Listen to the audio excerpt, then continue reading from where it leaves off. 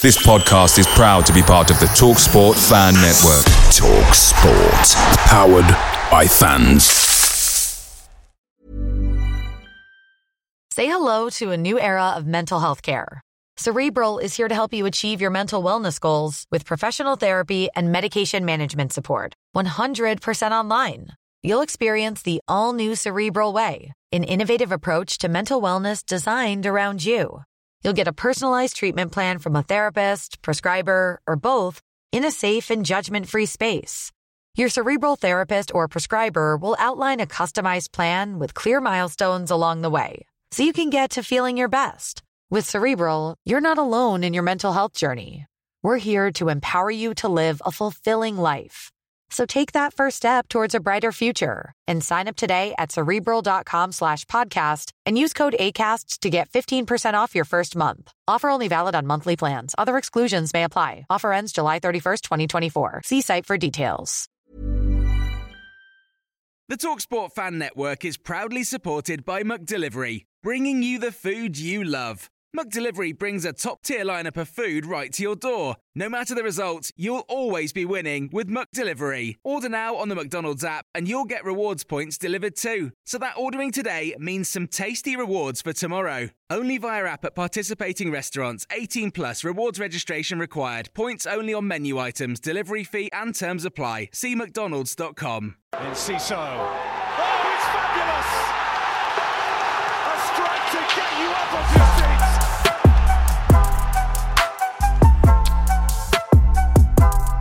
Hello, welcome to SEAGULLS Social Season 4, Episode 14. I don't know how to feel today, Maz, if I'm honest with you. I'm in a bit of a torn situation between whether I'm going to praise the club or whether I'm going to be a bit, not negative, but a little bit frustrated. But before we get into all the great fun of the game, Maz, how are you doing, mate? Yeah, I'm good, thank you. I'm good. Same as you, mate. I feel like it's a really weird time at the moment because I think in the last, 5 years, like a lot's changed, like to our football club, and I think as time's gone on, our expectations have changed. Yes, but I think sometimes you've got to keep some perspective. But no, I completely get where you're coming from, and it's a frustrating time. I think frustrating slash, it's a good time to be a Brighton fan, obviously, because we're in Europe and all that good stuff. But at the same time, it's just like every game is just different, isn't it? It's like every game, you just don't know what to expect. And like you can't really go into a game feeling confident anymore, as sometimes maybe we did last season. So, all in all, I am fine. Supporting Brighton and Albion is a fun time at the moment. I think you said about expectation and balancing your opinions, but I think you've got to just go with where we are now. Because obviously, we've set the bar so stupidly high last year. We finished in that top 6 bracket of being, having an absolutely unbelievable season, selling players for £100 million. Like, you wouldn't have ever even thought we'd say half of that stuff. But I think because of where we've got to, we have to hold that similar sort of expectation as fans, isn't it? Because, it's all well and good saying, where we've come from, but equally it's like, well, actually, now we're here, so we want to be here. Oh, no. So I think 100%. That's where it's hard, I think. It's weird. I 100% agree with you. I think, that whole, like, sort of that old school fan versus the new school fan. It's like, oh, remember where we came from? Remember, like, we didn't have a club. And I'm like, I get that. I do. But at the same time, I agree with you. I think, we are where we are now. So let's live in the moment and let's not worry about where we actually are. Isn't it? We don't want to just be here and disappear. Also as well, Ryan, just quickly, you made a really good point about transfers and selling players. And I think that's one thing we forget as well. We sold, the core of our team last season. Literally. The hub, Caicedo and McAllister were literally like the heartbeat of our team. Yeah. And, it's apparent, let's be real, we've seen a massive drop-off since they've left, and that was always going to happen, I think, naturally. That was really, I thought that was a good point to pick up. So like, let's not forget as well, we have, and injuries as well at the moment. We've lost Estepinian, who was a key member of our team last season, and Solly March as well to injury. So, we've got to remember as well, remember what's happening as well. We've lost players through sales and injuries. So, yeah. we just got to remember, we're balancing at the moment. It is tough. Yeah, and I think when you look back on the summer, I think that's where people's core frustrations are going to come from, isn't it? I mean, that deep down, when every time we lose or we don't get a win and we evidently see the midfield getting overrun, we just think, but we know that we've lost this. How did we not replace it? We had so long to do so. And I think that's what's always going to be in my back of my head is like, that frustration there. And not just the centre midfield. Let's talk about fullbacks. Let's be real as well. Yeah. I said at the beginning of the season, I wanted to have a Sacha Boey or Barco, and we got neither of them. And right back and left back have been a really tough thing for us because obviously we lost Estepinian and James Milner's had to, Lamptey or Milner or someone's had to come in, and then Lamptey gets injured. Veltman got injured as well, didn't he, at some point? Yeah, Veltman got injured, and it's like, why did we not? That was surely a position where we had to strengthen. We had to do it, and we didn't. We went into a season relying on Milner and Lamptey to sort of backfill, and we had Solly March playing there at one point as well at left back, and then he got injured as well. Gets injured.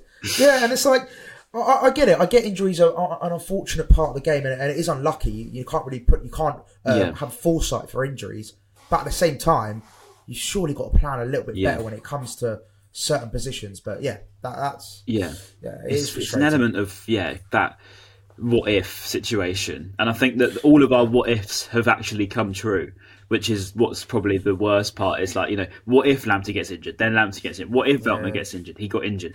And then it was almost a Estepinian at the beginning of the season, wasn't it? What if he got injured? He's with our sole left back, and then he does get injured. So all of them sort of what ifs have actually happened, and I think that's what's really taken its toll on the team. And I think what the frustrating thing is, you could have probably predicted that. Let's be real. You could have probably predicted Lamptey to get injured. You could have predicted Lallana not to be able to play. Well, Lallana can't play every game 90 minutes. Like, you can predict all these things, really. And Welbeck as well is now injured. Yeah. Again, if you'd asked me this at the beginning of the season, who do I think will most likely get injured at some point? Welbeck, Lallana and Lamptey are going to be top of my list. And lo and behold, unfortunately, sadly, and again, I don't want them to be injured, but no, definitely not. That is their track record, and it is frustrating, but we're just gonna have to make do, aren't we? We're gonna have to deal with it. Yeah, and I think we weren't that bad against Everton at all. I thought we played a decent game, and as De Zerbi alluded to, we just didn't create enough, and really to win the game, and obviously that we went behind so early in such a stupid fashion, and I think that's what was a bit sour. We can't seem to score goals. So I concede goals in just a normal way. Like, no one just scores a normal goal against us. We have to sort of mess around with it. And I think it was Veltman missed it, wasn't it? And then it comes back across. Yeah. And then he has a shot and sort of rebounds back out. And then it's a deflection. Yeah. And it's gone in at the near post. And, no one's got any chance of stopping that from going in. So I'll give Verbruggen his credit. He made the save before that. And it was just a bit of a circus, wasn't it, in that? Yeah. I mean, I think defensively in the last few weeks we have been really, really poor. I think we can go into every game now just not expecting, expecting to concede. Yeah. I think every game we've gone into for the last maybe month or so, I've always thought, right, well, we're going to concede, so we're just going to have to score more. Never a 2-0 win on the predictions. Yeah, I think was it Ajax? We had a clean sheet, and then. Yeah. I can't remember the last time we had a clean sheet. I think that was our first one since Arsenal away last season, Ajax, which is some stat. That's correct me if I'm wrong in the comments, by the way, but I'm pretty sure that was the stat from reading it back then. But yeah. I think you're right, I'm just looking back now. I think, oh no, here you go. Oh no, this is friendly. Sorry, I'm looking. Yeah, I think you're right, you're right, Arsenal. Yeah, it's insane. Yeah. Insane. So defensively, you can see we're just not the same as we were, pre-Arsenal. And it's just, again, look, we talked about it just a couple of minutes ago. We have had injuries, we've had, formation, different lineups, no stability in that defence. So you are, naturally, I think you're going to be weaker defensively for that. But yeah, I think, like you said, it was a bit of a shit show at the back for that goal. Verbruggen, my only thing with Verbruggen, could you argue that he could have maybe palmed it more wide? Because he did palm it back possibly to Mikalenko. But again, I think I'm just being a bit harsh, to be fair. Yeah. But because he did palm it sort of straight back into Mikalenko's path, which, I mean... Verbruggen's new in the team again, isn't he? And I think that's what the first sort of shock was, wasn't it? When Verbruggen, obviously I think it was Andy Naylor put the tweet on, and then it was sort of saying we're not going to rotate so much. And then, clearly it was mind games from De Zerbi. I'd call it mind games, maybe putting out to the media some false info to try and trick Everton. But it didn't really make too much of a difference. I thought, I didn't really think anything really changed too much. Verbruggen is a top talent. Don't get me wrong. I think he will be great. It's just he needs to run a game, as we said on the podcast a couple of weeks ago. He just needs that 10-game stretch of just having regular football, because otherwise, he's never going to get used to the team, especially as a goalkeeper. It's not like he's. Don't get me wrong, if he needs a rest, he needs a rest. But I think at the minute, we just need to have a regular goalkeeper for a bit and then just see how it goes. And for me, if it's going to be a 21-year-old sensation, so to speak, in Netherlands, he needs that time, doesn't he? But that goal was a bit of a 100%. Sloppy one. And I thought all round were a little bit funny, but I thought that goal came a bit out of nowhere, really. We were just a bit susceptible to that counter-attack. I think it was Calvert-Lewin, McNeil quite carrying it, weren't they? Like they always seem to do against us. And they gave us troubles last season, didn't they? At the Amex, they absolutely battered us. That core of and that was with Caicedo, McAllister, so Yeah, yeah. I know. Yeah. Well, I think slightly. If you look at overall the game, and again, I know we're going to get into the moments of the game, but I think overall, if you look at it, I think I want to sort of give credit a little bit to Everton. Like I think it was a fair result. I think Sean Dyche now, like they're not the same Everton we saw last season. At the beginning of the season, the first half of the season, they were pretty shocking. Like every team expected to beat Everton. And then you saw once Dyche came in, he sort of settled everything. He's made them a tough team to beat. They set up well. And we saw yesterday, like if you look at the match stats, right, we obviously dominated possession, 80% to 20, which is like, huge domination. But if you look at XG, they had better XG. They had better goal attempts. They had more shots on goal. They had, what else did they have?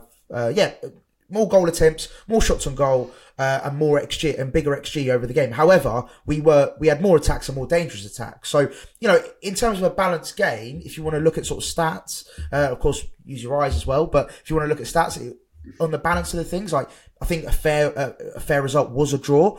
And I think I want to give you got to give credit to Sean Dyche because he does set up his teams well, and we do struggle against low blocks and teams that. At least we didn't lose, I suppose, is the point from low blocks this time. And I saw you tweet yesterday about in the like after the game you're like, it's a point away at Everton's actually not a bad result. And given the circumstances right now, the team that Everton are, because they just beat West Ham, who again themselves are doing all right. Yeah. The week before away to West Ham, they got a 1-0 win there. And then they've got a draw at home, and it looks like they're progressing every week. So, in hindsight, it's not a terrible point. I know we didn't play our best, and there's lots of things to take out of the game. But I know going into it we wanted to get the win, but if you look back now, 1-1, I think it's a fair result. I'm not I didn't come out of the game salty that we didn't win, if you know what I mean. But you mentioned using your eyes to watch football. And I'm going to use my eyes here on that equaliser because love that segue, Ryan. Because I don't think that anyone else did use their eyes, at least in the officials. Because I just what shambles! I can't even. This weekend, mate, it's been awful, hasn't it? I mean, I was just checking my phone and I see another one come up from a different game, and you just think it's not, as we always say, VAR in theory should work fine. But we're so unprepared for it at this level. I think it was who was it who got relegated down? Anthony Taylor got relegated down. Right. Yes, so, the Championship. Yeah. Which in itself, by the way, I actually disagree with the process of, because I just feel like you're not actually solving any problem. You're just moving the problem to the Championship and giving them another bad referee. So like, it just that's a very good point, actually. Yeah. You know what I mean? You're just giving them instead of sending them, it's like sending them away to a boot camp and then not giving them the training at the boot camp. Yeah. Like you surely want to, educate. You want to teach, you want to make them learn what their mistakes are, rather than just going, all right, you've been a naughty boy, go to the naughty step, which is the Championship apparently. And so but we're in the Championship, I can really we'd be on the other end of it, getting another rubbish referee from the Prem. We'd be like, what do we want him for?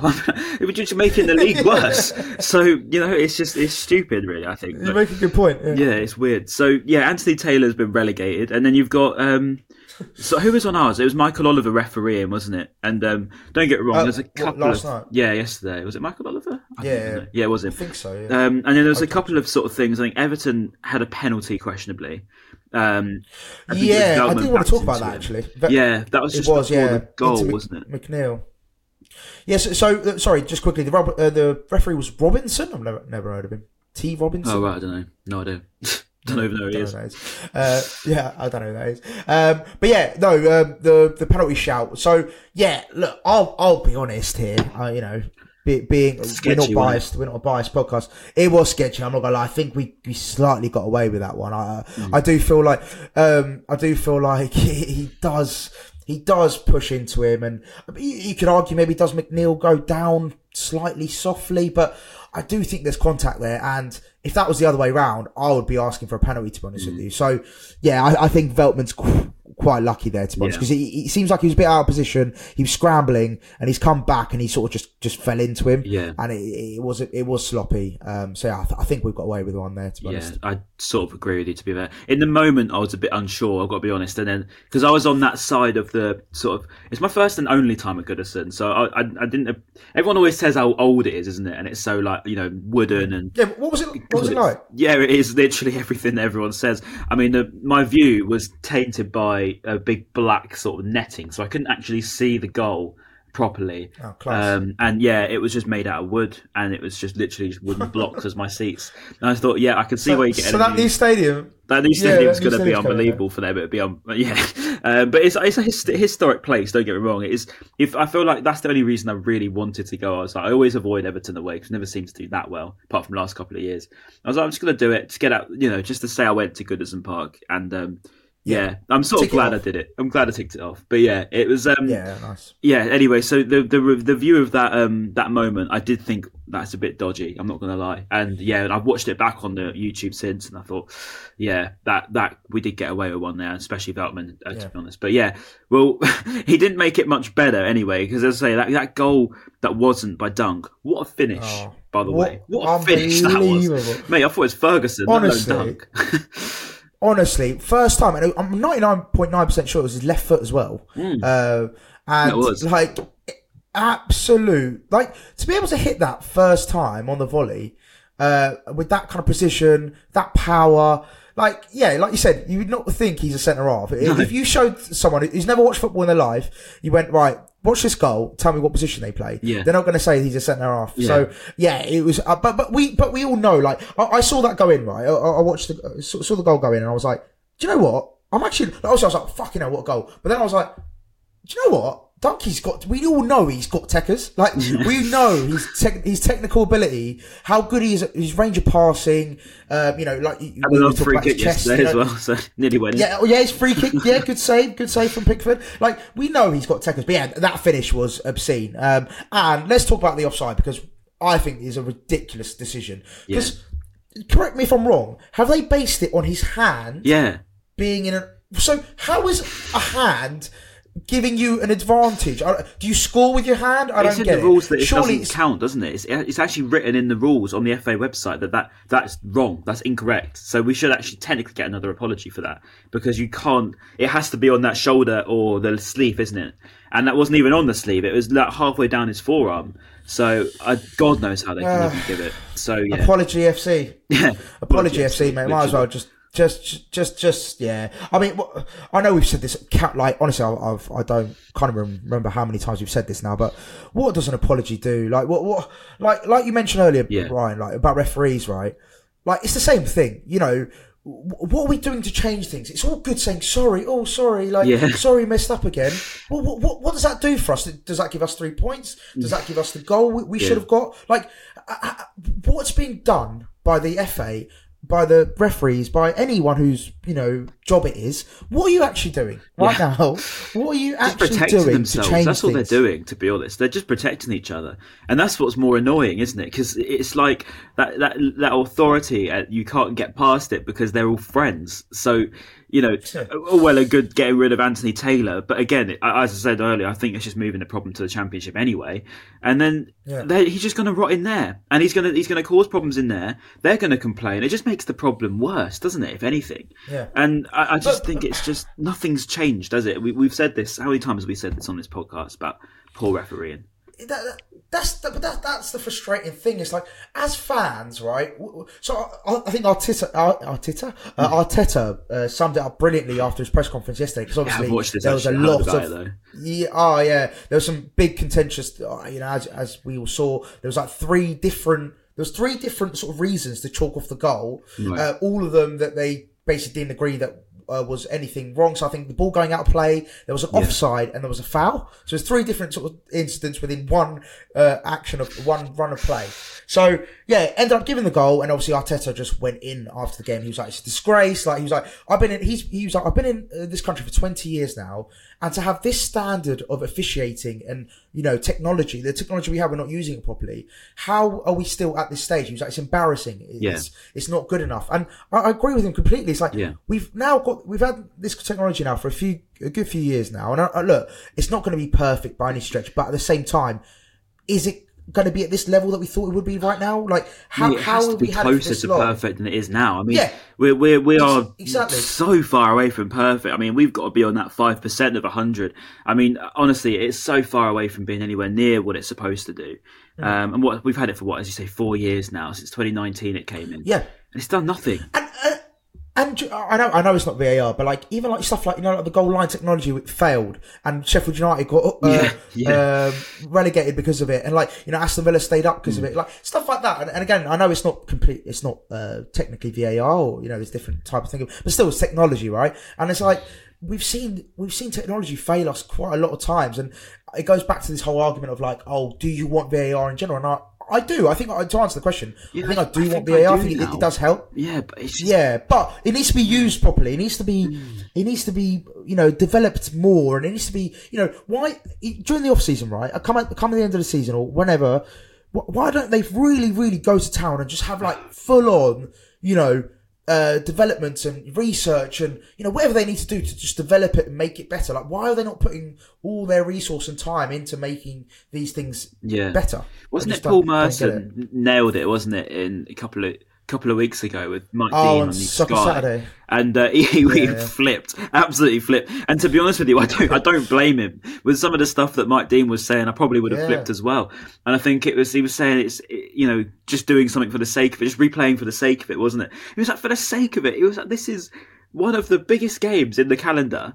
And even if it wasn't one of the biggest games in the calendar, these games matter so much to fans. It's the whole point of my week is to watch the football at the end of the week, and you to have it just sort of brushed over by them, like it doesn't really matter that much. Just chill out a bit. Yeah. It's just think those are the people that are in charge of it. So what am I following? What am I paying money for? And that's it really. It's mind-boggling. I think another final point on this is, you just mentioned it now, money. Like, the amount of money they make from us, the amount of money they pump into this sport. Well, where's it? Why are you not spending that money on things that are actually needed, rather than stupid ideas like the Super League and all this bullshit that you always try and spin on us? Like, what, instead of trying to better the product, it feels like they're just spending that money elsewhere and in other places and with other things that we don't need. So the amount of money, like you say, as consumers we pay, our hard-earned money. And I think McTominay mentioned it, and again, it wasn't to do with VAR, but Man United fans are moaning about how shit they are at the moment, and he was like, and McTominay came out and said, he goes, these fans pay a lot of money to come and see us, let's give them something to be happy about. And it's like, it's the same with VAR and technology. It's like, in football, we pay so much money. We make the product what it is. Without fans, you'd be nothing. So why don't you improve our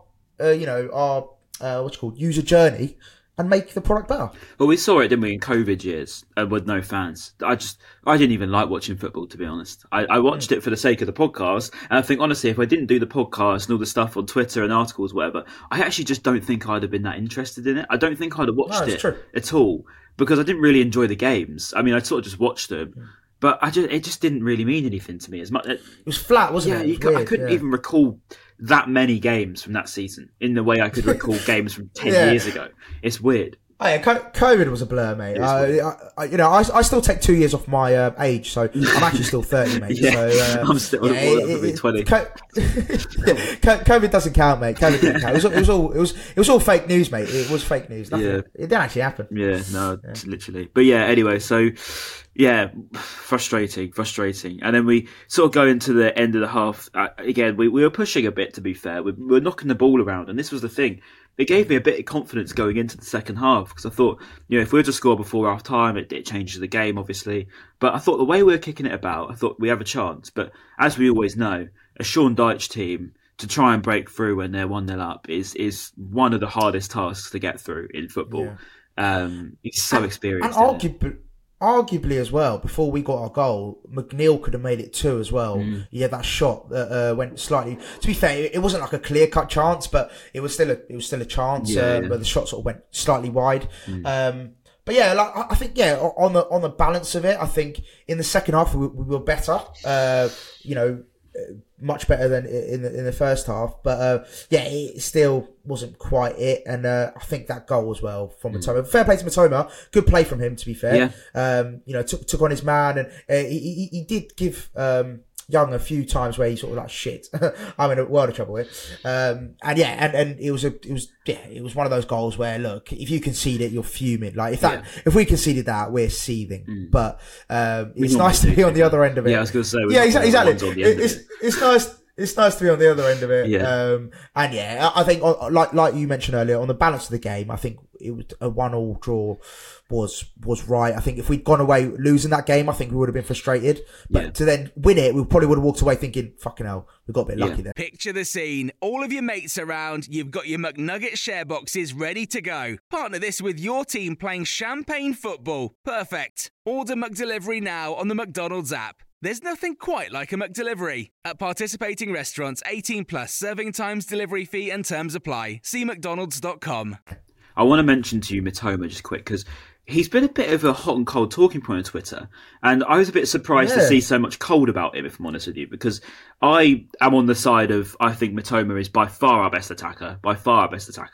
Not even close. Yep. It's just when he's doubled up on, it's hard, because on the right side, as much as I like Adingra, I think he's a great talent.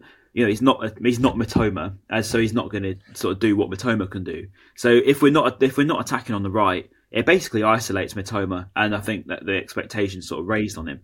But Mitoma, to you, Maz, is he? I don't get the real frustration towards him. But what do you think?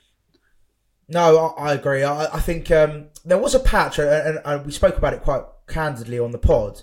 There was a patch where he was struggling for form. I think it was about maybe a month ago now, or roughly around that patch. He was struggling a few games that way. He just didn't look the same Mitoma. But I think overall, on the whole, he has been very good. Like you said, he's our best attacking outlet by far. I think Adingra is still very raw. He's still not nowhere near the completed article. He's still got a lot of learning to do, and he still has a few games where he sort of goes missing. And then Ferguson as well. I think he's been a bit hot and cold. I know he's had his illness. He's been struggling. I think that's clearly affected him, because mad thing, he's still one of the top goal scorers in the Premier League, even though he's barely played. And and credit to him, I think that shows a lot about him as a player. But he's still like I think he's still struggling with that illness, whatever it might have been. But yes, and then going back to your point, Mitoma, he has been the better, best attacker we've had. So to call him like poor, but and I think going back to completely the beginning of the pod. We've got to remember, Estepinian, he had such a good relationship with Estepinian. And for him to be out of the team and not having that, having Estepinian behind you, I think it is going to affect you as a player, having such a strong link with someone and playing so well with someone. For them to then go out of the team, you're sort of like, oh, I'm a bit lost here. Okay, cool, you have a left back, but he's not the left back you're used to, or you have that kind of connection with. So I think we've got to remember that as well.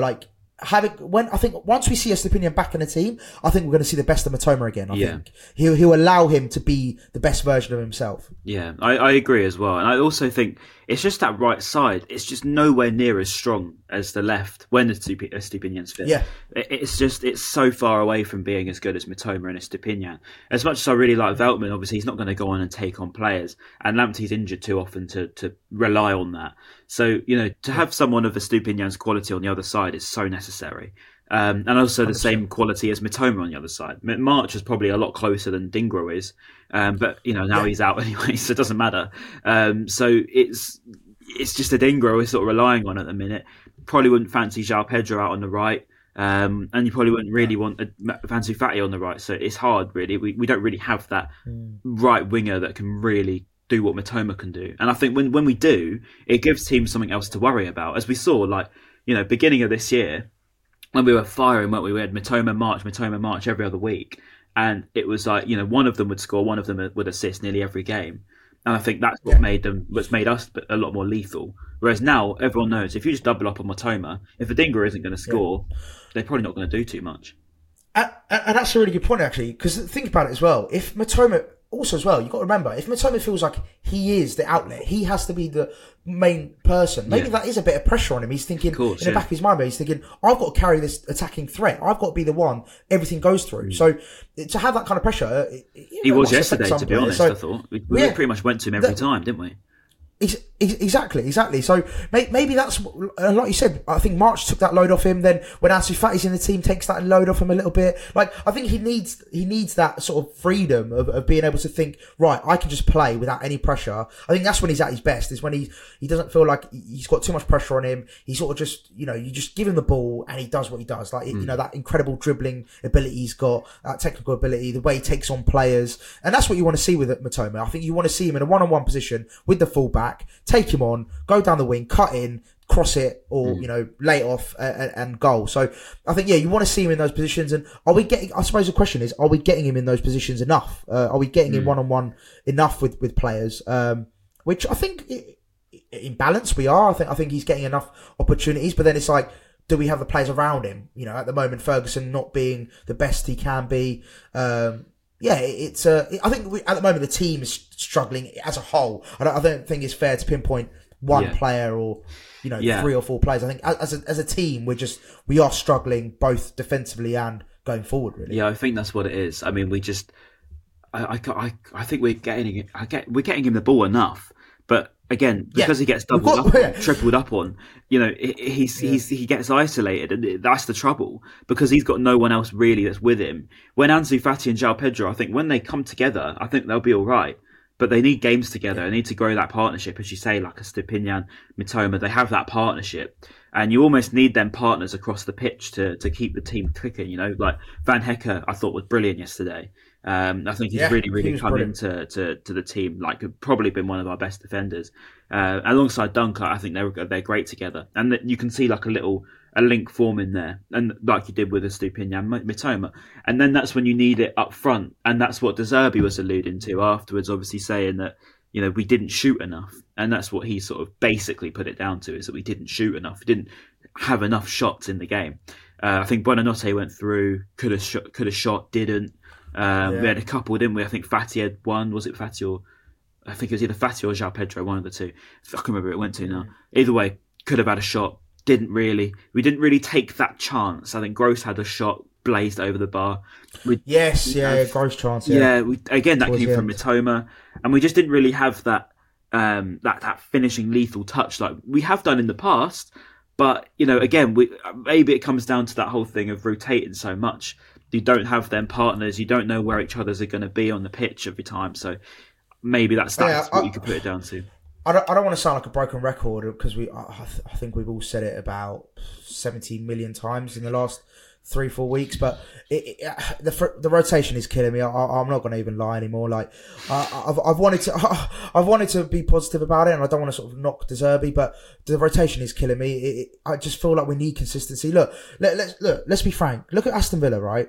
they've got two competitions. I know it's Conference League and it's not Europa League. You could argue that, but they're in two competitions, and look how well they're doing in both. They're both doing well on the European front. I know they had one loss against that Polish team, but they went to Netherlands, got a 4-1 win in Europe, and then they go to the Premier League and get a win. Like they're showing that you can have a consistent team and do well on both fronts. So I'm just not having this excuse of like, we've got too many games. We're balancing Europe and Premier League, because if Aston Villa can do it, why are Aston Villa any different to us? They don't have more. They don't have rules where they can play more players. They don't play with 12 men on the pitch every week. Like, there's no difference between us and Aston Villa, really. Yeah. So I'd say one of the biggest differences in Aston Villa, just on I'll give them the credit where it's due. I think they've obviously got a lot more money than us to begin with, so they started with more money. True. So they've had Watkins for what, 4 or 5 years. They've had Douglas Luiz for about the similar time. John McGinn, similar time. They've built a core from a long time ago of good players that they could buy for a big price back then. Obviously, Watkins came on a big deal on it. I think it was like 33 million plus 85k a week, wasn't it? And that's what we couldn't compete with back then. Now we could, but obviously if we were to go and spend quite a lot of money now, it'd be relying on them to just go like that. And as we've seen with the likes of Baleba, Ansu Fati, it doesn't quite work like that. So I'd say that's probably the one thing that Villa have got over us. That's is that fair, they've had these big quality players. They just weren't unlocked. They're playing and not really being utilised enough.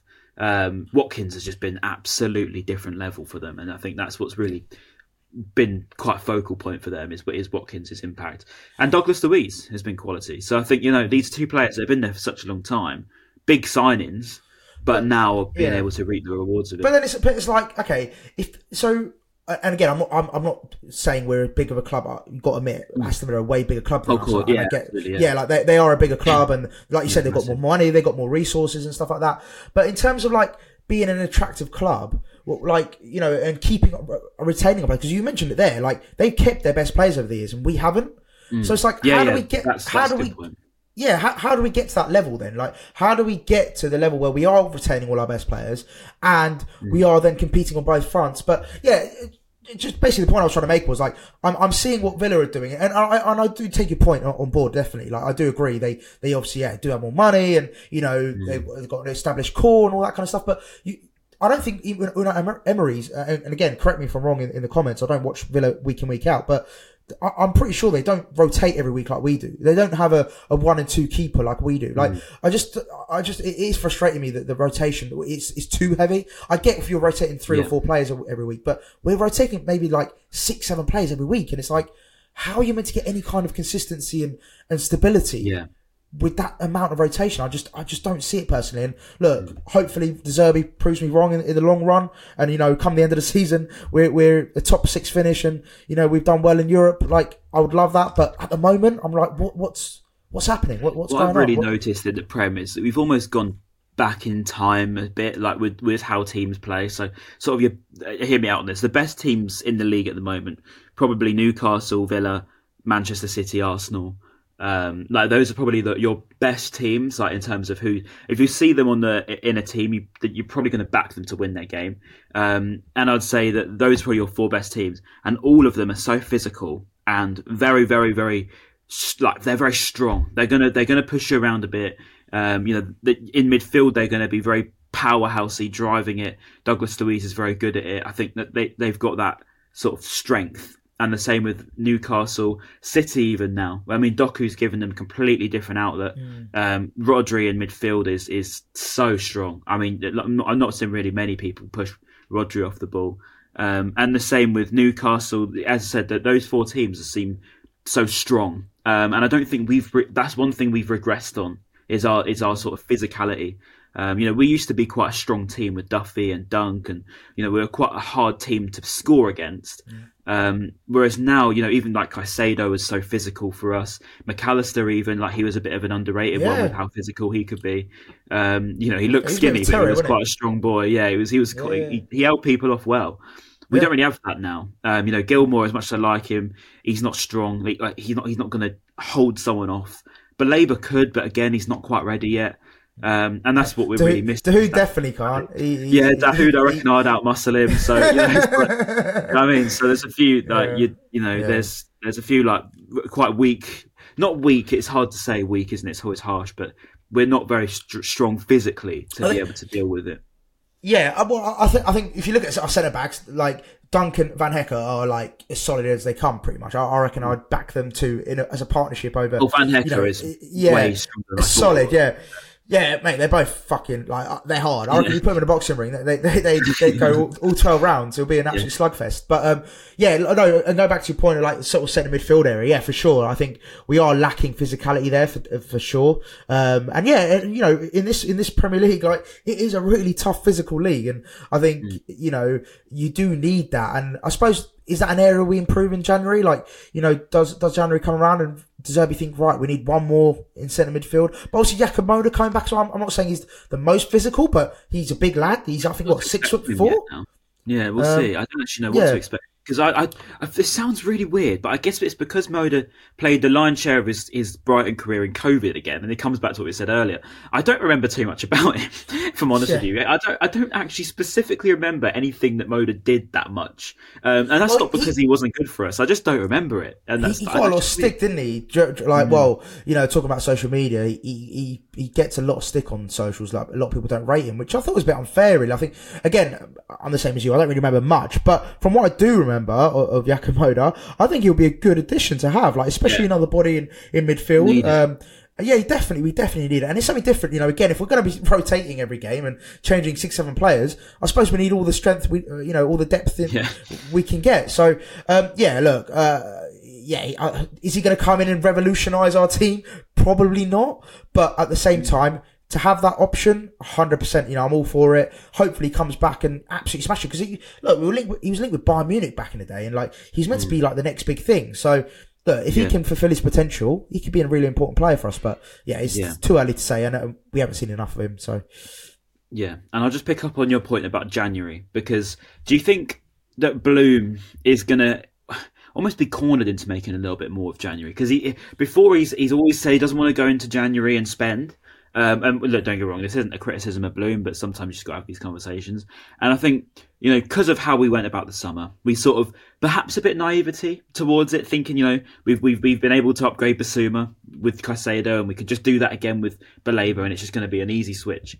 It's been anything but, to be honest. Dahoud doesn't come in and just bean McAllister.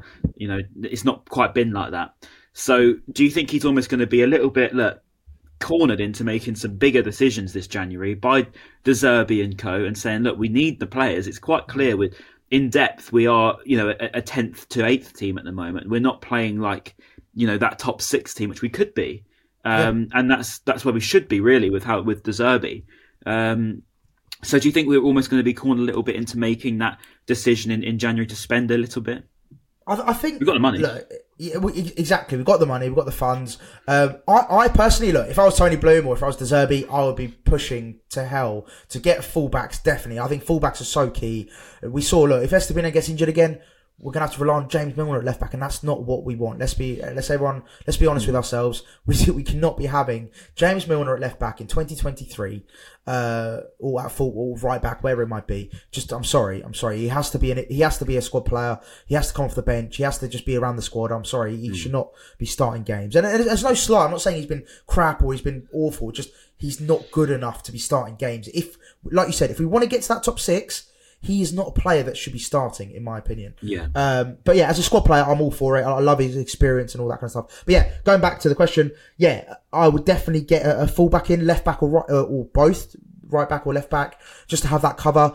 And then maybe in the attacking positions, maybe like I'm trying to think what position exactly, because you've got Ansu Fati who can play in the middle.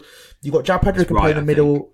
Yeah, I think the right hand side probably, because obviously Solly March now is probably out we need for a the solid season. replacement. Simple as that. We need a solid replacement. Like, I think that's what people will really, really undermine is Solly's impact. Like, I think that even his versatility for us was so important. We could put him at left back, put him at right wing. He could cut in very well. Adingra is great. I think he's a great talent. But again, he's very lightweight. And I think that at the moment, he's only 21. He's got to grow into the team. And I think he will. I think he's definitely got it about him. He'll be fine. But again, he just needs to beef up. He just needs to learn the team a little bit. He needs to learn the league. He's not a starter yet, Adingra. I think he's a great player. but not physical. Again, it keeps coming down to that common denominator. He's not physical enough to deal with sort of left backs and right backs in this league. And as you say, Maz, I think, replacing Solly, replacing sort of right backs, left backs, maybe, probably more so left at the moment, because I think that's where we're definitely dodgy on, provided Veltman and Lamptey can actually stay fit. For me, it's a midfield. I still don't think McAllister Caicedo has been replaced. And I think every single week I think it, and I always go in with that optimism, thinking, no, but we'll get into it. Baleba, Dahoud will get better. And they are, but they're still not there. And I think that's where you just need that, that's where I'd spend the money. But then I agree, but to play devil's advocate, then if you do buy another centre midfielder, though, then how do you then accommodate everyone? So like Baleba and Dahoud are probably thinking, well, when are we going to get game time then? Yeah, it's tough, isn't it? It's tough. Tough. I mean, for me, Dahoud is good, sort of more advanced. In anywhere deeper than that, I reckon, as I say, most sort of physical counter-attacking sides are going to get through him. And I think that he's definitely more of a McAllister, but not as physical as him. He's definitely. I reckon if he played like in the gross role, we would see the best Dahoud. But because we can't play him there, because we haven't got Caicedo behind him, you don't see the best Dahoud. And I think that's our problem. Baleba, I think he'll be great for us. But again, he's 19. So, we're relying on him to start being good for us, and he's 19. And I just think that this season, just to expect, we spent 25 million on him, he's a lot of money. But I just don't think he's quite ready yet. I think he's a great talent again, it's hard. And I think it's been a running theme for the last, I'd say, 2 or 3 years, where we've always bought players for the future and not for the now. And I think that's been a recurring theme for a good 2-3 years now. And look, I'm all for it, because we've unearthed some absolute gems. Like, look at Caicedo, look at McAllister, look at the Basuma, the players we've developed and sold on. Ben White previously, even Levi Colwill, we had a big part to play in the development. Way though, Maz, though, like you look at it, sorry to cut you off, but the players you list there, Ben White wasn't in our team before. It was Webster and Dunk. So Ben White was an add-on, and he was a great add-on. But when we lost him, it wasn't like we've missed our best player. And Caicedo was an add-on to Basuma. He wasn't starting for us before that. And then he was actually ended up probably being arguably better than him at some points. And then McAllister, again, didn't really play for us, came into the team. Yeah. And these are players that have been a bit of an add-on. So the investing in the future worked perfectly because we had a team ready then. Whereas now, we've lost McAllister and Caicedo, and they're our key. And we've not got someone that's ready. For once, we've lost the key rather than we've lost an add-on. And I think that's what's really shot us, I think. And also as well, actually, you make a good point about the sort of loans as well. So, like, does Baleba, really in terms of like development, Baleba probably could stayed in France, had another year in France, and then came and started next year. But like you said, because we don't have those starters, he's had to come in and had to play. Or he's lacking fitness, but most of the time he's had to come in and do a job. And it's like, well, is that fair? Like on a 19-year-old, lad who's just come into a brand new league, like everything's new to him, and he's still struggling with his fitness and all that kind of stuff. And it's like, how can you rely on them and expect them to come in and just be the same players as we've lost? And it's just not going to happen. So unfortunately for them, as we said right at the beginning of the pod, the bar we've set, we have to then rely and expect on them because we haven't got a choice, because they're our players and that's what we've got. And I think that's what I said right at the beginning when we signed Baleba. I said, I don't want to put the pressure on him, but I have to, because we've labelled him as the Caicedo 10 out of 10s every week. Yeah, and that's the thing, isn't it? You've got to then be as good as Caicedo was. And to then put that on him was always going to be a massive, massive, massive expectation. And to then say that to Gilmour, to say that to Dahoud, you have to be as good as McAllister was for us. It's a big expectation. I think that's what they haven't quite just flowed into, because we haven't had that ready-made ready. I think that's what we said, wasn't it, right at the beginning when Caicedo was linked away, was he will be the one we miss, because he was our cog in that midfield towards the end of the season. He was the one that broke up. He won the 50-50s. We didn't get counter-attacked as much. It was big for us. just my final point on this. I think as well, it doesn't actually help as well, and it all stems, in my opinion, it all stems back to rotation. Like, it doesn't help for our midfield three to always be changing as well. Like, again, it's like, how are you expecting to get the best out of Dahoud, the best out of Gilmour, the best out of Baleba, or whoever it might be? How do you expect to get the best out of them if they're not getting a good, consistent run of games? Because, like, Gilmour must be thinking, like, especially him. Do you remember that patch he had where he was unbelievable, and then all of a sudden he just gets dropped? And it's like, surely, as Gilmour, you're thinking, well, I've just been fantastic for 2 or 3 games, and I've just been dropped. And it's like, I get you're saving legs, and there's loads of reasons, and I get De Zerbi's probably thinking behind it all, but do I agree with it? Probably not. But again, who am I to say I am not a Premier League manager? But that's the fun of it, isn't it? We're not Premier League managers. We're here talking as fans about things the Premier League managers have to think about. And I think that's what people, we have an opinion on it. Whether it's right, it's probably not half the time. But look, that's what it is. And I think exactly. Opinions. That's the fun of football podcasts, mate. But I think. Yeah, to round off the game, I thought that was a good debate on McAllister, Caicedo's replacements, etc., and squad. But I just think to round off the game, it's a good result at the end of the day, considering we've dug deep, which is one thing we haven't done enough, I think. We haven't dug deep. We haven't tried to come back into a game, especially against a team that, sits so deep against us and can't get through. So for me, I'm happy with the result. I think we need to start winning games, obviously. We got Ajax, obviously, in the week. But in the Premier League, we need to start winning some games. Ajax now just won a game, in there, which is great. Oh, they won finally? Yeah, they finally won. I think it was against bottom of the league, but they won regardless. And again, we're going into that game, we have to win. Because we need to be qualifying in the Europa League. So the expectations remain high. And I think they should still, because we're still a great team. We're just in a very weird spot, and we need to. I don't know how we get out of it. I'm sure De Zerbi's a lot more inclined to sort that out than I am.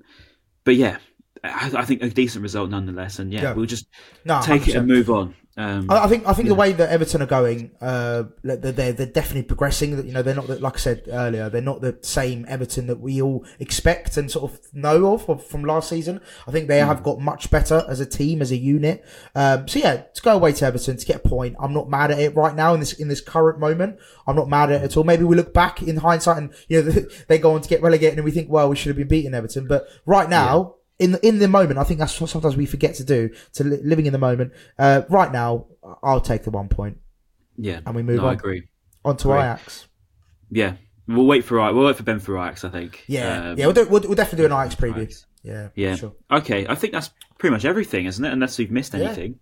No, referees smashed it. Pretty much. Yeah, everything's covered. That 50 minutes has flown by for me. So hopefully it's done the same for everyone else watching. But yeah. It's like a therapy session, mate. It is, isn't it, really? You just have a little rant about everything and it's all gone, isn't it? But yeah, that's probably what the headache was before I started the pod, man. But yeah, if you're all... Shout out to Ryan. He's done 50 minutes of a podcast with a banging headache, so shout out. I'm all right now. I'm okay. I'm all right. Soldier, this is what we do for you. This is what we do for everyone for listening. This is what we do. This is the commitment. This is the commitment we give to this podcast. And I wasn't drinking before everyone says I can't handle a drink or anything. I actually wasn't drinking, so I don't need to hear all that. That's Ben's problem, not mine. I did ask that, to be fair. First question I asked, I was like, were you drinking last night? Yeah, that will be tonight. But yeah, we'll see you all before Ajax, which is insane to say. We'll be out in Amsterdam for the first ever time, which will be unbelievable. So yeah, we'll see you all very soon. Let us know in the comments below a bit about our talking points, Mitoma talking point, January talking point. Take one of them, one of the little things, whatever it is that sparked your interest. I want to hear your thoughts on it, because we've actually gone into quite deep things, referees as well. So there's 3 big talking points there: squad depth. So yeah, I want to hear it. I want to hear what people think. But yeah. Till then, Maz, thank you for joining me. Like, comment, subscribe, all that good stuff. Leave reviews, and we'll see you just before Ajax. Goodbye.